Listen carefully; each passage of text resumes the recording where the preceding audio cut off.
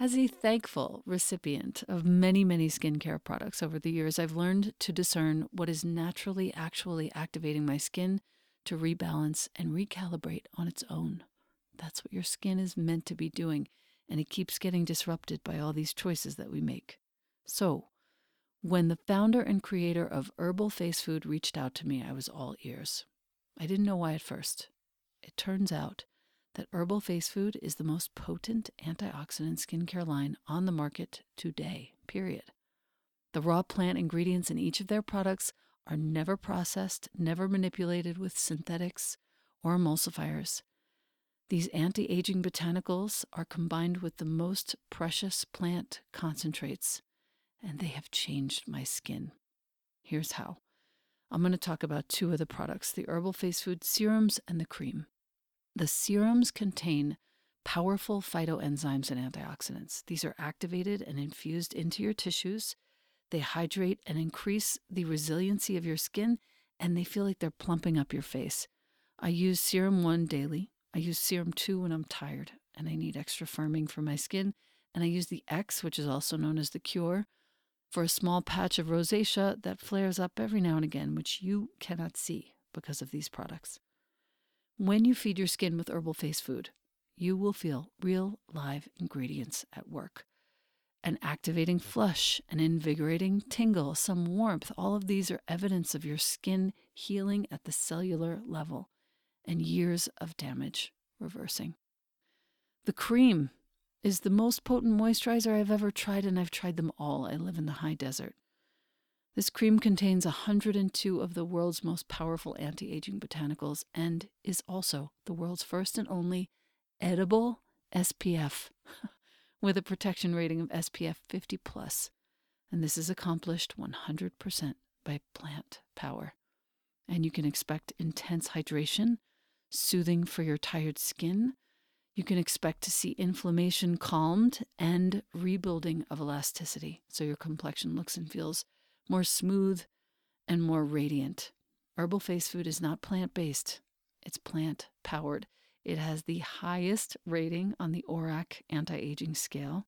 ORAC means oxygen radical absorbance capacity. I never knew what that meant before. The highest, over 30 million on that scale. By contrast, vitamin C in skincare rates under 100,000. Herbal Face Food is using all post-consumer recycled materials and packaging. They use glass and aluminum, which is super easy to recycle as well. The products and packaging are 99% free of plastics. They contain no ingredients that involve the destruction or harm of any plant, animal, or marine life. These are 100% plants only, these products. These active concentrates are coming from the seeds, the fruits, the leaves, or the flowers of the plants only. These products have been a complete revolution for me. I know that you will love the way your skin looks and feels after using it even for just a day or two. And the best part is that Herbal Face Food has offered us, you, my community, a code to receive 20% off forever, ever. The code is capital ELENA 20. Once again, that's my name in all caps, Elena 20. The site is herbalfacefood.com. The code is all caps Elena 20. It's not just your first purchase, it's any purchase. You will love these products, and I am so grateful, Herbal Face Food, for the change that you have made in my life. Thank you. Welcome to the Practice You podcast. My name is Elena Brower.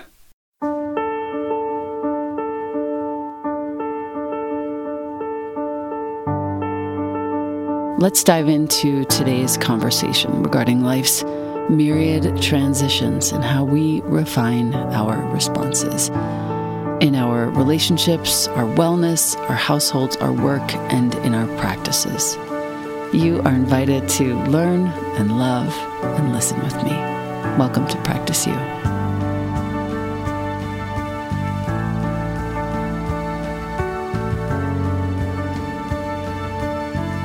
Welcome back to the podcast. Every now and again, I reach out to an author who's touched my heart whom I've never met, which is rare for my guests. Usually I've met my guests or have been interested in them for a very long time. This was not the case. I was sent the book We Are the Light by Matthew Quick. I was like, oh, maybe. I don't know. I started looking at it. It hung around my bedside for a few days. And one day I was just like, I'm just going to pick this up and see how it's going. A trusted friend sent it to me, Wendy. And I picked it up, did not put it down for the subsequent 72 hours. I didn't cook meals. I had everybody do everything for me because this book was so engrossing and enriching in so many unexpected ways. Matthew Quick is our guest today. He's a New York Times bestselling author of The Silver Linings Playbook, which was made into an Oscar-winning film called The Good Luck of Right Now. Oscar-winning film, called The Silver Linings Playbook. He's also the author of The Good Luck of Right Now, Love May Fail, The Reason You're Alive, and 4 young adult novels. His work has been translated into more than 30 languages. He has received a Hemingway Award honorable mention, which is no small thing. He was a Los Angeles Times Book Prize finalist, a New York Times Book Review Editor's Choice. Come on, dude. Come on. He lives with his wife, the novelist Alicia Bissett, on North Carolina's Outer Banks. Welcome to the podcast, sir. Thanks so much for having me. It's a pleasure to be here. Oh, my God. I look at your picture, first of all, and I feel like I'm looking at my long-lost high school buddy. I don't know why that is. Literally.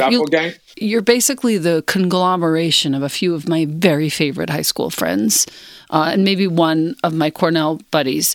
It's unbelievable. You feel incredibly familiar to me, but let's get to talking about this book. First of all, do you have any other books in the works right now?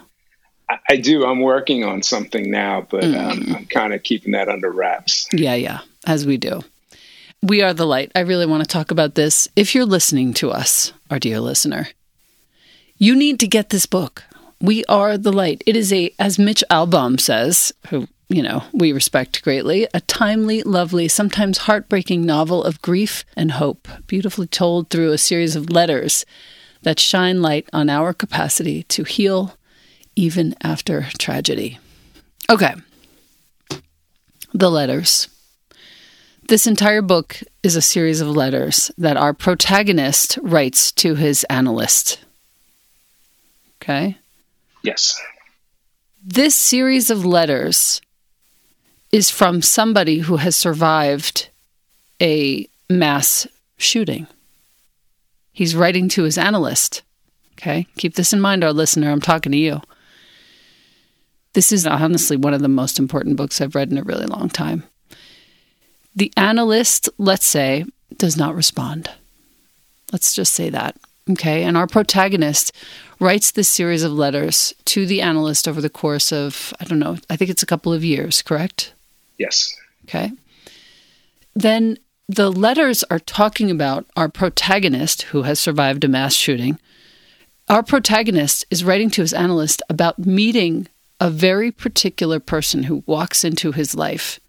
And this particular person happens to be the little brother of our shooter.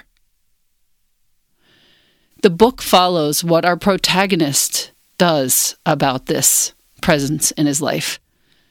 And it is one of the most touching tales of human generosity, of heartbreak, of fantasy, of heroism, and of these tiny injections of reality into fantasy and fantasy into reality. That's how I see it. Riveting, needless to say, if you haven't caught that already, our listener. Matthew, where on earth did this come from? Well, first I'll say thank you for that summary. It was quite lovely. I almost feel like we should be done there. It was perfect, everything you said. Where did it come from? It's a long story. I'll try to give the highlights, but I had been trying to write this book since 2014, and it initially came to me shortly after the shooting in Aurora, Colorado, at the movie theater. I'd always been a big movie goer, and any shooting that happens anywhere, is awful and affects me. I feel like it's wild that we even have to say that these days. It happens so often. But I'd been a teacher when Columbine happened, and I never once thought, I'm not going to walk into a school again. I never thought, I just went to school and, I was affected by it. It was awful. But for some reason, the shooting in Aurora, Colorado, it really made me think about going into movie theaters. And I became a little bit paranoid, and it's something that I do often. And so I'd go to the theater, which had always been this safe place, this place of story. It was almost like a church of story for me. It was a place that I went often, and I would start to look over my shoulder and look for the exits and wonder who's sitting behind me. That really bothered me because, like I said, the movie theater had always been this safe haven for me. And so I did an event in Ambler, Pennsylvania at a historic movie house. And it was a one book, one town event. The whole town had read my book, The Good Luck of Right Now, and the librarians there had asked me to come. And I walked into this theater. It's called the Ambler Theater. It's actually on the cover of the novel. The movie theater in the book is fiction, but we used the picture of the Ambler Theater. And it was just this amazing place that time had forgot. It had been lovingly restored. Had so much history, and it was just this gorgeous cathedral of a movie house. And I remember being on stage and thinking to myself, I'm talking to this packed house in this gorgeous place. There's part of me that's engaging with the community, and there's another part of me on stage that kept thinking, am I safe up here? It was just this strange paranoid thought I was having. And afterwards, I remember thinking, as I was waiting for the car to pick me up, looking at this lit up marquee and this gorgeous thing, that there was a voice in my head that said, you have to write a novel about a tragedy at a movie house, and the people in the community have to come together to re-sanctify this space. And so I went home and I tried to write this book, and I failed for 7 years. I kept trying and trying, and I couldn't get the tone right. And so fast forward to 2018, and I got sober in 2018. And I thought that initially, the clouds would part and God would come down and anoint me and say, good job. And my life would be amazing after I got sober. But unfortunately, that was not initially the case. My big reward for getting sober was crippling writer's block, which lasted for years. And I would sit down every day for 8 hours, and I couldn't write a sentence. And I'm somebody who had written previously very fast and very prolific. I would put out a lot of work. It wasn't all good, but I never had the experience of sitting down and being unable to write. And so after going through that for, I think it was 3 years, I entered into Jungian analysis.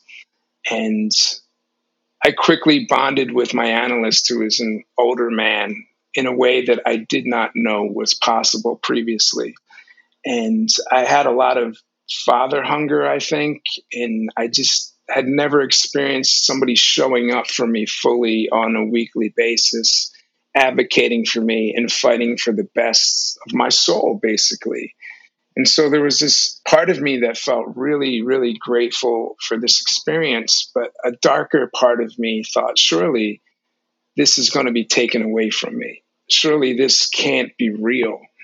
And I started having these really paranoid thoughts about my analyst having a heart attack or getting hit by a car, or even just abandoning me because I had perhaps said something wrong in analysis. And we talked about it and I worked through it, but I started thinking about how maybe I should write about that paranoia, take it into the creative writing wrestling ring and try to wrestle it down on the page. And then I thought, well, what if I marry that idea to my movie house idea that I haven't been able to work on for so long?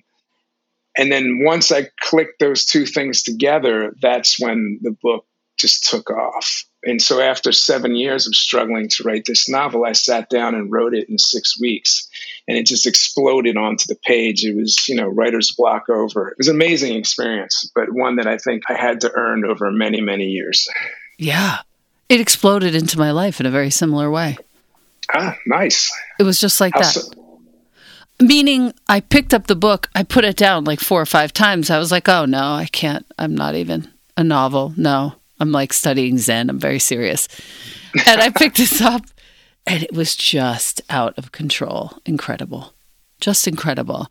Again, I don't want to spoil it for you, our listener. So I'm going to say as little as possible. But what I will say is this. In the coming months after I finish reading the book, James, my partner, we're both sober and we've been together for about 9 years. He started listening to This Jungian Life, the podcast, which is a great podcast if you're listening to us and you're interested in Jungian analysis and really it just applies to all of us. We're all humans here. I started listening with him and I've gained a little bit of understanding now. And having read your book and then listening to that podcast, I'm starting to understand a little bit about the clues and the little hints and the ways, the turns of phrase and the ways that you put imagery and characters and even lines into the story that point to the wisdom of Jungian analysis. And I really appreciate it more since starting to listen to the podcast than I did even while I was reading. They also interviewed me too. So there's a 2-hour podcast episode of them interviewing me about the book too. So for anyone who's interested, that's a great resource as well. Wow. I'm totally going to listen to that now. I wish I had before. I wanted to read a couple of passages for our listener, and perhaps it might delight you to hear your own words being read back to you. We're talking about the brother of the shooter. He walks into the scene pretty early on. And our protagonist is talking about him. His name is Eli. You wrote about this in your recent blog, Tiny Injections of Reality from your analyst. Okay? And I think this book speaks to something like that. The next day, after that night in the lawn chair watching over Eli, is when everything really started to fall into place regarding the way forward. But I think I'll save that part for the next letter. I've already written a lot today, and I have actually become quite busy lately, almost like an orchestra conductor. Only I'm not making music, but something even more unexpected. Does that sound unhinged? Ha! I've never felt more hinged in my life. I'm seeing the field clearly, maybe for the first time. My certainty is unprecedented. My sureness transcends the physical realm. So this is when our protagonist comes across the seed of an idea for how to heal the town. Yeah, and I think there's this wonderful kind of duality going on, because I think Lucas is simultaneously inflating because he needs to rise above the pain of the tragedy. And sometimes when we get into an inflated state, our psyches allow us to, fly a little higher than we should for a time to protect us. But I also think the flip side of the coin is that Lucas really is tapping into almost these sacred moments, these sacred places where he's possessed, I would say, by love and radical love. And in the aftermath of the tragedy, this young boy who, he's a teenager, he's 18, comes to him and is completely broken. The town has ostracized him because of what his brother did, even though Eli had nothing to do with the shooting. And Lucas decides that he's going to save this boy because he loves him. He cares about him because he's a human being and he sees that he's suffering. And I think that allows Lucas to access, I hesitate to say this, a divine wisdom. He becomes possessed by the archetype of love. And so I think he's simultaneously inflated and also tapped into something that is really powerful at the same time. And so we're always walking that line. And I know as a creative person, when you're writing a novel, you have to give yourself over to something greater that kind of possesses you and can seem heady, but can also produce amazing results at the same time. So there's a little bit of that duality. And I think I wanted to play with that throughout the novel too. Is Lucas in full possession of his mind? And if he's not, is that even a bad thing? Asking these questions, because he is able to do something quite miraculous that helps many people in his community, even while exhibiting behavior that some people might find irrational. And I think that's something that I'm always playing with in my work. Sometimes by limiting ourselves to what seems normal or grounded or the same as everyone else, we divorce ourselves from these higher powers or the ability to really make impact, not just for ourselves, but for others. Yeah, I feel that. Since reading this book, I'm a lot less inclined to judge folks who seem quote unquote off or inflated or, in some way overdoing things according to my limited purview. And I really appreciate that about the book. I think also just the other thing that I was trying to emphasize too is Lucas takes a very different approach to, the tragedy. There are some people in his community that want to immediately resort to politics. There's some people that want to go a more traditional mental health route. But the way that his psyche commands him to engage with this situation is much different than what his peers are doing. But it also creates a much different result that is beautiful and beneficial to everyone. And I think we live in a time where we're having conversations about power constantly. And those are really important conversations to have. But one of the things in the book that I was really thinking about is that as we elevate these conversations of power, are we relegating conversations of love? And I think that Lucas takes the stance of radical love that is difficult for a lot of people in his community or, sometimes even readers to embrace. To love the brother of someone who commits a massacre is a difficult thing for some people to do, to see the humanity, to realize that it's easy to look at somebody who does something awful and to other them. It's harder, and this is a very Jungian thing to do, is to see the ugliness in the world and to own it, to say that potential is within all of us. And, that's shadow work. And I think that Lucas is doing a lot of that through the novel. Like he's seeing that the monster isn't out there in other people. The monster is in all of us. And we need to learn how to love the totality of our humanity. I feel that.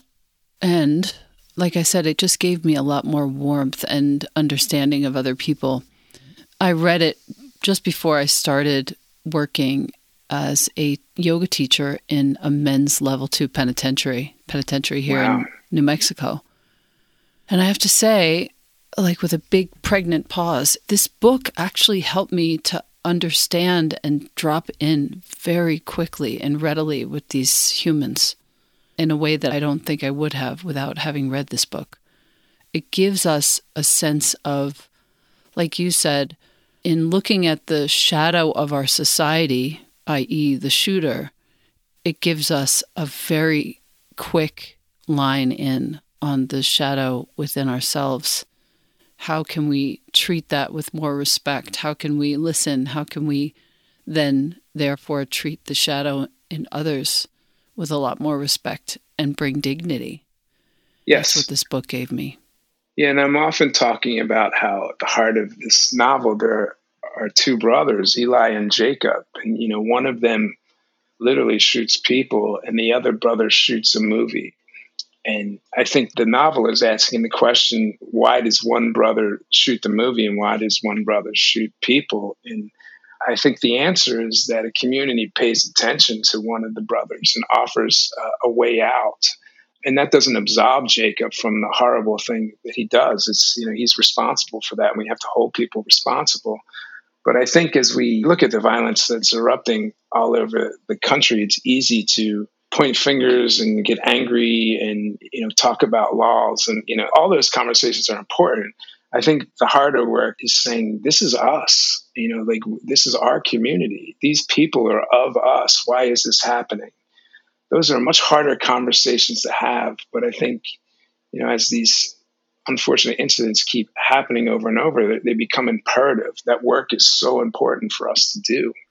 Yeah, it's everything. When we talk about the kids who are not seen by society, as you just said, it's the crux of the novel, and then it's the crux of our world right now. Yeah. What are your thoughts about this? Like, how do we get the children who aren't seen? Well, I'm not going to claim to have the definitive answer. But one of the things that I've noticed, especially when I was working with young people, is that it is work. When I was in a high school, everybody was very, very busy.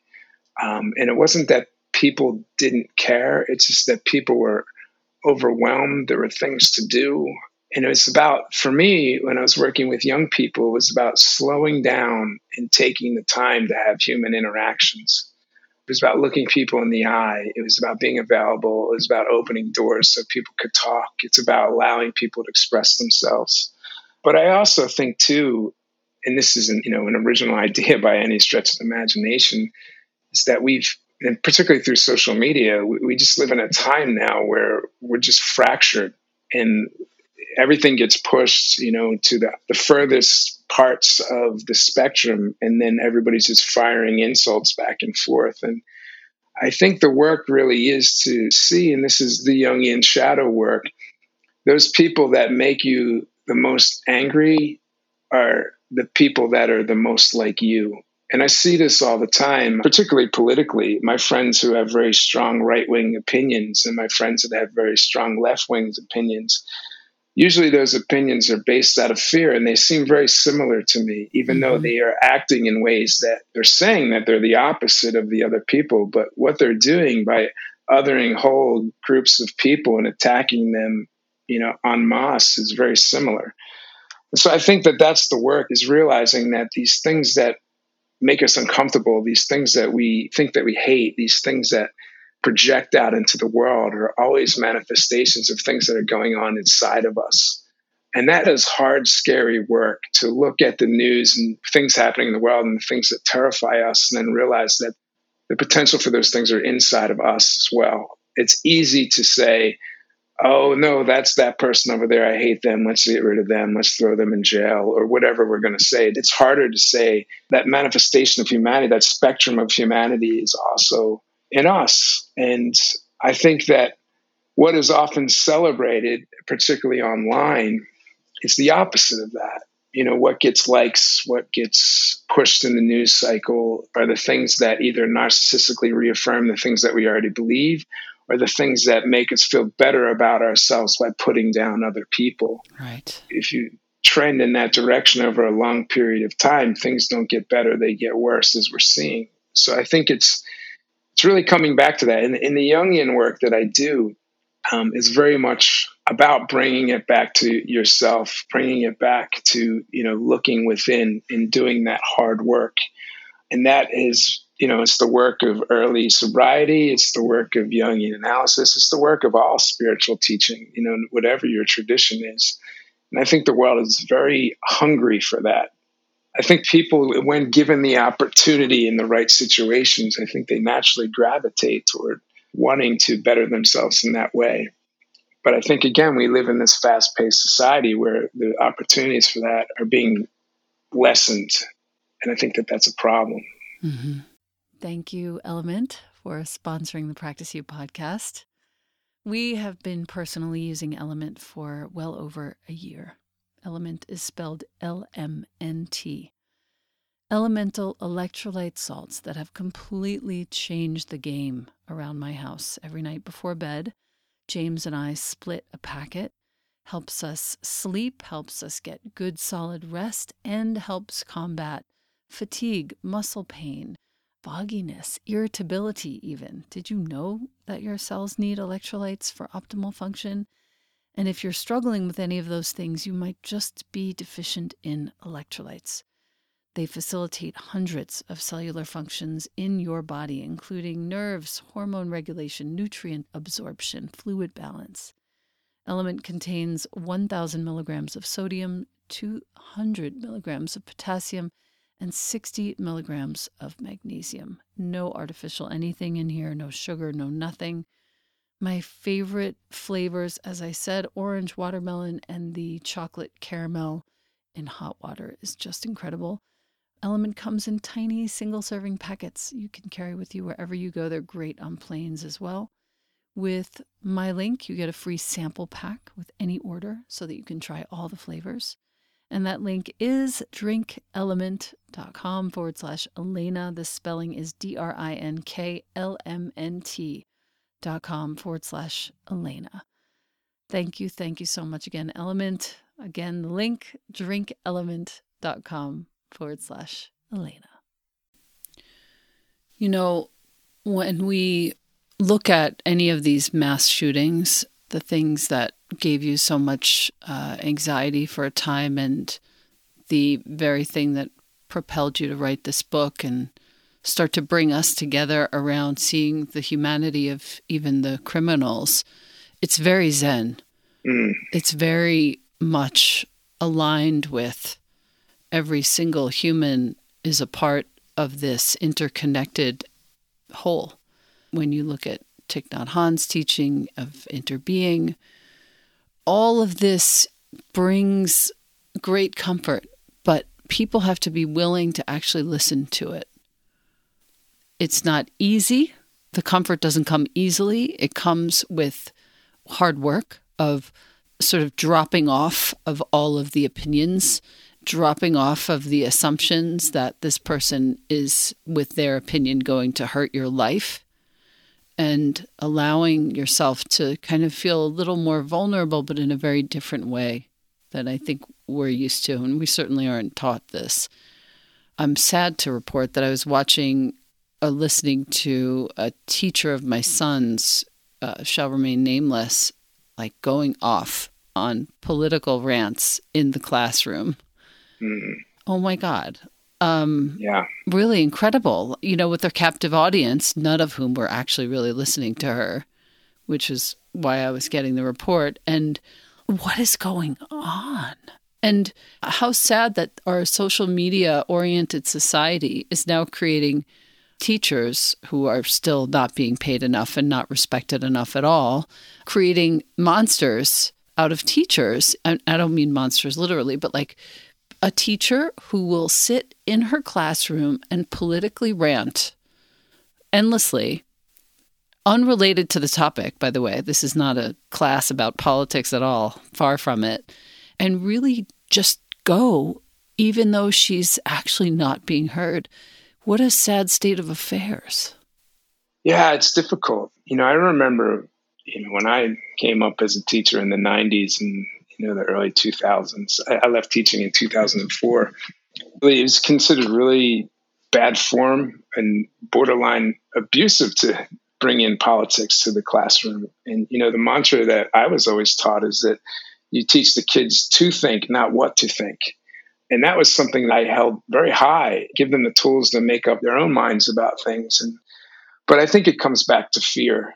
Why does somebody do that in a classroom today? I think it's ultimately because they're afraid and they're looking to feel powerful. They're looking to hide that fear. And so it's a very unfortunate, easy way to, lecture children on, your political opinions and get them online. And I think that that's abusive, no matter which side of the political spectrum you fall under. A classroom should be a safe place where kids can express their own opinions and make mistakes and, think and form their own personalities. But I think that, if you extrapolate that and look at what's going on, we don't really live in a world where we can have nuanced conversations freely in public spaces. It really seems to me, I'm not on social media much anymore, but when I check in, you have your tribes and, you say the things to your tribe to get the likes. And there's not so much dialogue happening between the tribes that seems to be productive. And I think that is, whenever we're splitting off groups of people, we're really just splitting off parts of ourselves. And I think that that's troubling, and we all see the results of that. But that was one of the things with the book. I really wanted to make sure the book was not about politics. And it's not that politics are evil or, I don't think that there should be politics in the world. I just think that we have enough of that. And so I wanted to take what I would consider an apolitical view of what happens and concentrate on how people heal. And one of the things in the novel that Lucas struggles with, the protagonist, is that there are people in the community that are really hungry and really feel the best way to deal with this is to politicize it. And they put pressure on Lucas to get involved politically and to become, an activist, basically. before he's even mourned the tragedy, before he's even sorted through the psychological trauma. And I think that that's something that, particularly someone who's struggled with anxiety and depression, myself, and is deeply introverted. I think in this extroverted society where we want quick answers, there can be this tendency for people with good intentions to think that everyone should extrovert the correct opinion immediately, or else like some type of tragedy is going to happen. And I think these complicated problems often require us to really ponder and meditate and think. And as someone who is deeply introverted, I'm often shocked at how quickly the sides form and how quickly before, it seems, especially in the wake of a tragedy, it seems like everybody has an opinion immediately. And I get that that makes people feel safe, but I don't know if that's the best way to get to a solution. I don't know. That's my instinct anyway. So I wrote this book, and Lucas goes about his mourning and his dealing with this trauma in a very he's very much in this interior life. It's this very introverted withdrawal that creates an opportunity and a quiet space for him to engage with Eli and for him to form these relationships and for him to offer something very different to his community. And I think his community benefits from it beautifully. And it's for everyone. It's for even the people that are pressuring him politically. It's for them too. It's for everybody in the community. There's no division. And I think that that's really what the power of art and story can do. When it's done well, it can bring large groups of people together. And I think we forget this, because we're constantly trying to make things for only certain people all the time. I think we forget that art and music could put us in touch with things that are universal and healing for all different types of people. And so that was one of the things that I really wanted to focus on in the novel, to tell this story of someone who took a very different approach. And I don't even know that Lucas chose it. I think that it's just what his psyche manifested through this experience. But I think it's quite beautiful, and we could use more of that. A lot more of that. I appreciate so much the description of his sort of receiving of this calling rather than, making it up in his head. Like, I don't know that we ever make anything up in our head. Ultimately, we do receive, and I don't really talk like this, but we do receive messages. We do receive information, let's say, from the field, let's say, that drives us. Ego is always going to want to take responsibility for everything, that makes us feel safe, that makes us feel in control. But a lot of the work that I've been doing lately in Jungian analysis and, through sobriety is realizing just how little control we actually have. And that can feel terrifying at first, but it also creates a pathway for us to access things that probably are better at controlling things. I don't know how this novel came to be. People would ask me, how did you write this novel? And my analyst is always saying I didn't write the novel. He said, you just finally got out of the way, and what needed to come through you came through you. And that those 7 years of struggling where they were accruing information and life experiences needed to happen. Yes, 100%. But part of that was ego was fighting really hard to tell the story that I thought I was supposed to be telling. And, once ego got knocked offline and was defeated and I let go, this novel really felt, to be honest, when I was writing those 6 weeks, this euphoric 6 weeks, it felt like channeling. I didn't even feel like I was thinking at all. My wife will tell you that there's all kinds of things in the book that are from my life experiences and are very much me. So I'm not suggesting I didn't have anything to do with it. But it's interesting that for 7 years, I used everything in my brain, everything in my ego to try to force something into the world and couldn't do it. And then when I let go, it was very easy. It just kind of slid into the world. And so I think there's a lot of wisdom there, humbling wisdom. I think for our listener, it's really nice to hear that there isn't anything to kind of force out of your brain. If you're working on something, if you're working on art or any sort of production or writing, Like Matthew said, I think part of this is getting out of the way and allowing the work to come through, and to really stop denying the parts and the past, but to really bring it all into the work in a way that might serve somebody else, which is exactly what happened here. Yeah. Having the humility to serve and to let go afterwards is the trick. And it can be tough, because I think I've written in all different types of environments. I've written as an unknown, I've written as a successful author, and so the life circumstances shift, but it's always coming back to that place of service and humility and getting out of the way, which is easier to do sometimes in life than other times, for sure. Joseph Lee, who's one of the Jungian analysts and co-hosts of this Jungian Life podcast, he wrote something beautiful about the book.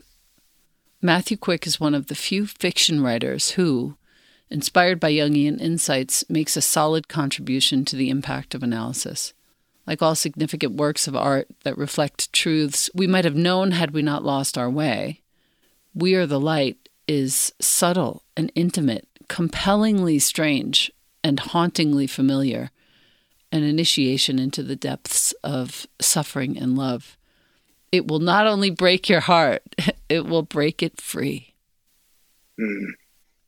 I had to read that to our listener just in case there was any doubt in your mind that this book will be of some solace, service, inspiration in your life, a real beautiful interlude.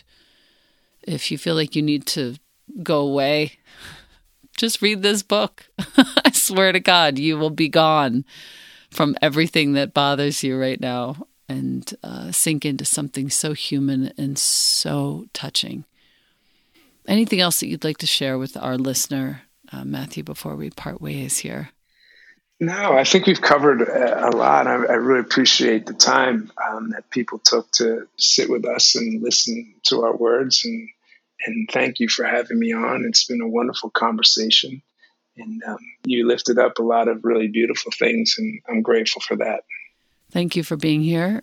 And congratulations on your 5th year of sobriety now. Yeah, almost there. In June, I'll be 5. Yeah. June, happy 5th birthday. And appreciate that. Maybe last thing, is there anything that you'd like to say to our listener who might be struggling to get sober right now? Yeah. Number 1, you can do it. Number 2, reach out, reach out for help, talk to people in your life. I early on chose the lone wolf sobriety method, where my way of getting sober was I just dropped out of life and started literally running. And I ran obsessively. I just traded drinking for running, and it kept me sober, but it was a very lonely existence. And I think in some ways I was punishing myself. I think it was masochistic. In retrospect, I didn't feel that way at the time. I just felt I didn't know what else to do. But when I reached out and got help through my analysts, I felt allied in a way that let me know that I really needed that. Everyone's journey is different, whether you do AA or therapy or whatever you choose. I think that matters less than finding people that can support you and that you can talk to. The other thing too is I didn't really talk about my sobriety at first. And since I started talking about it publicly, and particularly on book tour, I was amazed at how many people would just come up to me and talk to me. They're like, "Oh, I'm also sober." And sometimes it's shocked. I mean, you never know who they're going to be. I remember being in St. Louis, and this wonderfully kind woman just walked up and put a gold sobriety coin in my hand. And it was just really beautiful. And there was almost I didn't realize that I was part of this secret community, and it was, all I had to do was say, "Hey, I'm sober," and I was in. And it was amazing. And in some cases, there are other people that I knew through business, or, maybe there are other writers I met at an event. And just, as soon as, it came time to order drinks, or, someone tried to give me, I said, "No, thanks. I'm 4.5 years sober." instantly they just turn, oh, we have a teammate. It was wonderful. And so that's really surprised me. And I didn't really start getting the benefit of, talking to other people about my sobriety until maybe 4 years in, because it was COVID and I lone wolfed it, and I didn't talk about it. In my first year of analysis, I didn't even tell anyone I was in analysis. My wife was the only person who knew. I think that was a big mistake on my part. Again, I managed to stay sober, and maybe that's just the way my psyche needed to do it. Maybe there was some reason why I had to go through it in that way, but I think I could have felt more allied, more supported. I could have been part of a community, and I regret that. And so now it's one of the first things that I usually will say. I talk about it all the time now. And I think when I first started talking, I thought, oh, maybe I can help other people. That was my motivation. But I didn't realize how much it would help me. And now I think I say, because of, wow, I'd like to have some friends. I'd like to have some allies. And that, even just admitting that, has been a part of my recovery process. I would say that's probably the biggest bit of advice. Practical things. For me, it was just, particularly early on, it was just don't go places where there was alcohol. That was a big thing for me. And, social life changed and people faded away, and that was okay. I was really worried that I wouldn't survive not being around my friends who drank heavily, and some of them disappeared and some of them didn't. Some of them are still in my life, and it was interesting how that happened. So it's possible. I didn't think I would ever be someone who didn't drink on a daily basis. And, it's been almost 5 years, so it's definitely possible. And I think it was probably one of the best decisions I've ever made. It was definitely one of the best decisions I've ever made in my life. So, well, dude, who knows if that book would have come through? I mean, oh, it definitely would not have. Yeah, 100%. We Are the Light would not be in the world if I didn't get sober. Yeah. So I'm so proud of you. I am so looking forward to reading everything that you've written, and definitely whatever you're working on now, you have your first purchase is waiting right here. Well, thank you. I'm sure we could get you a copy for sure. Thank you so much for being here. Thank you for your honesty. Thank you for your gifts. Thank you for your listening, which led to this book. Thank you for your analyst. Thank you for your wife. And thank you for your heart. That's beautiful. Thank you. Thank you for what you do, and for having me, and for letting people know about my novel. Thank you. I bet. Again soon. More soon. Absolutely.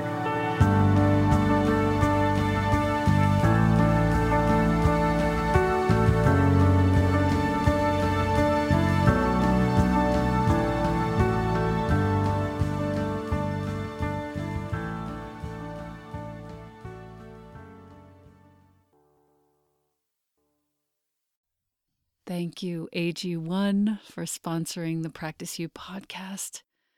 My listener, you've been hearing me talk about AG1 for some time. I think I've been taking it daily for almost 3 years. 75 high-quality vitamins, minerals, whole food-sourced superfoods, probiotics, and adaptogens in one scoop in the morning. The best way to start your day. Supports your gut health, your nervous system, your immune system, your energy, recovery, focus, and longevity, the conversation of the moment. The taste is delicious. It's suitable whether you eat keto, paleo, vegan, dairy-free, or gluten-free. It contains less than 1 gram of sugar. No nonsense in here at all. It's a multivitamin that your body will actually absorb. If you are wanting to make an investment in your health and longevity, AG1 costs you less than $3 a day, far less expensive, and definitely less time-consuming than many different supplements. Reclaim your health, arm your immune system with convenient, delicious daily nutrition. And since you listen to the Practice You podcast, Athletic Greens is giving you a free 1-year supply of immune-boosting vitamin D and 5 free travel packs with your first purchase. All you have to do is go to athleticgreens.com/Elena. Once again, that's athleticgreens.com/ELENA. Take ownership of your health, my listener, And thank you, Athletic Greens and AG1.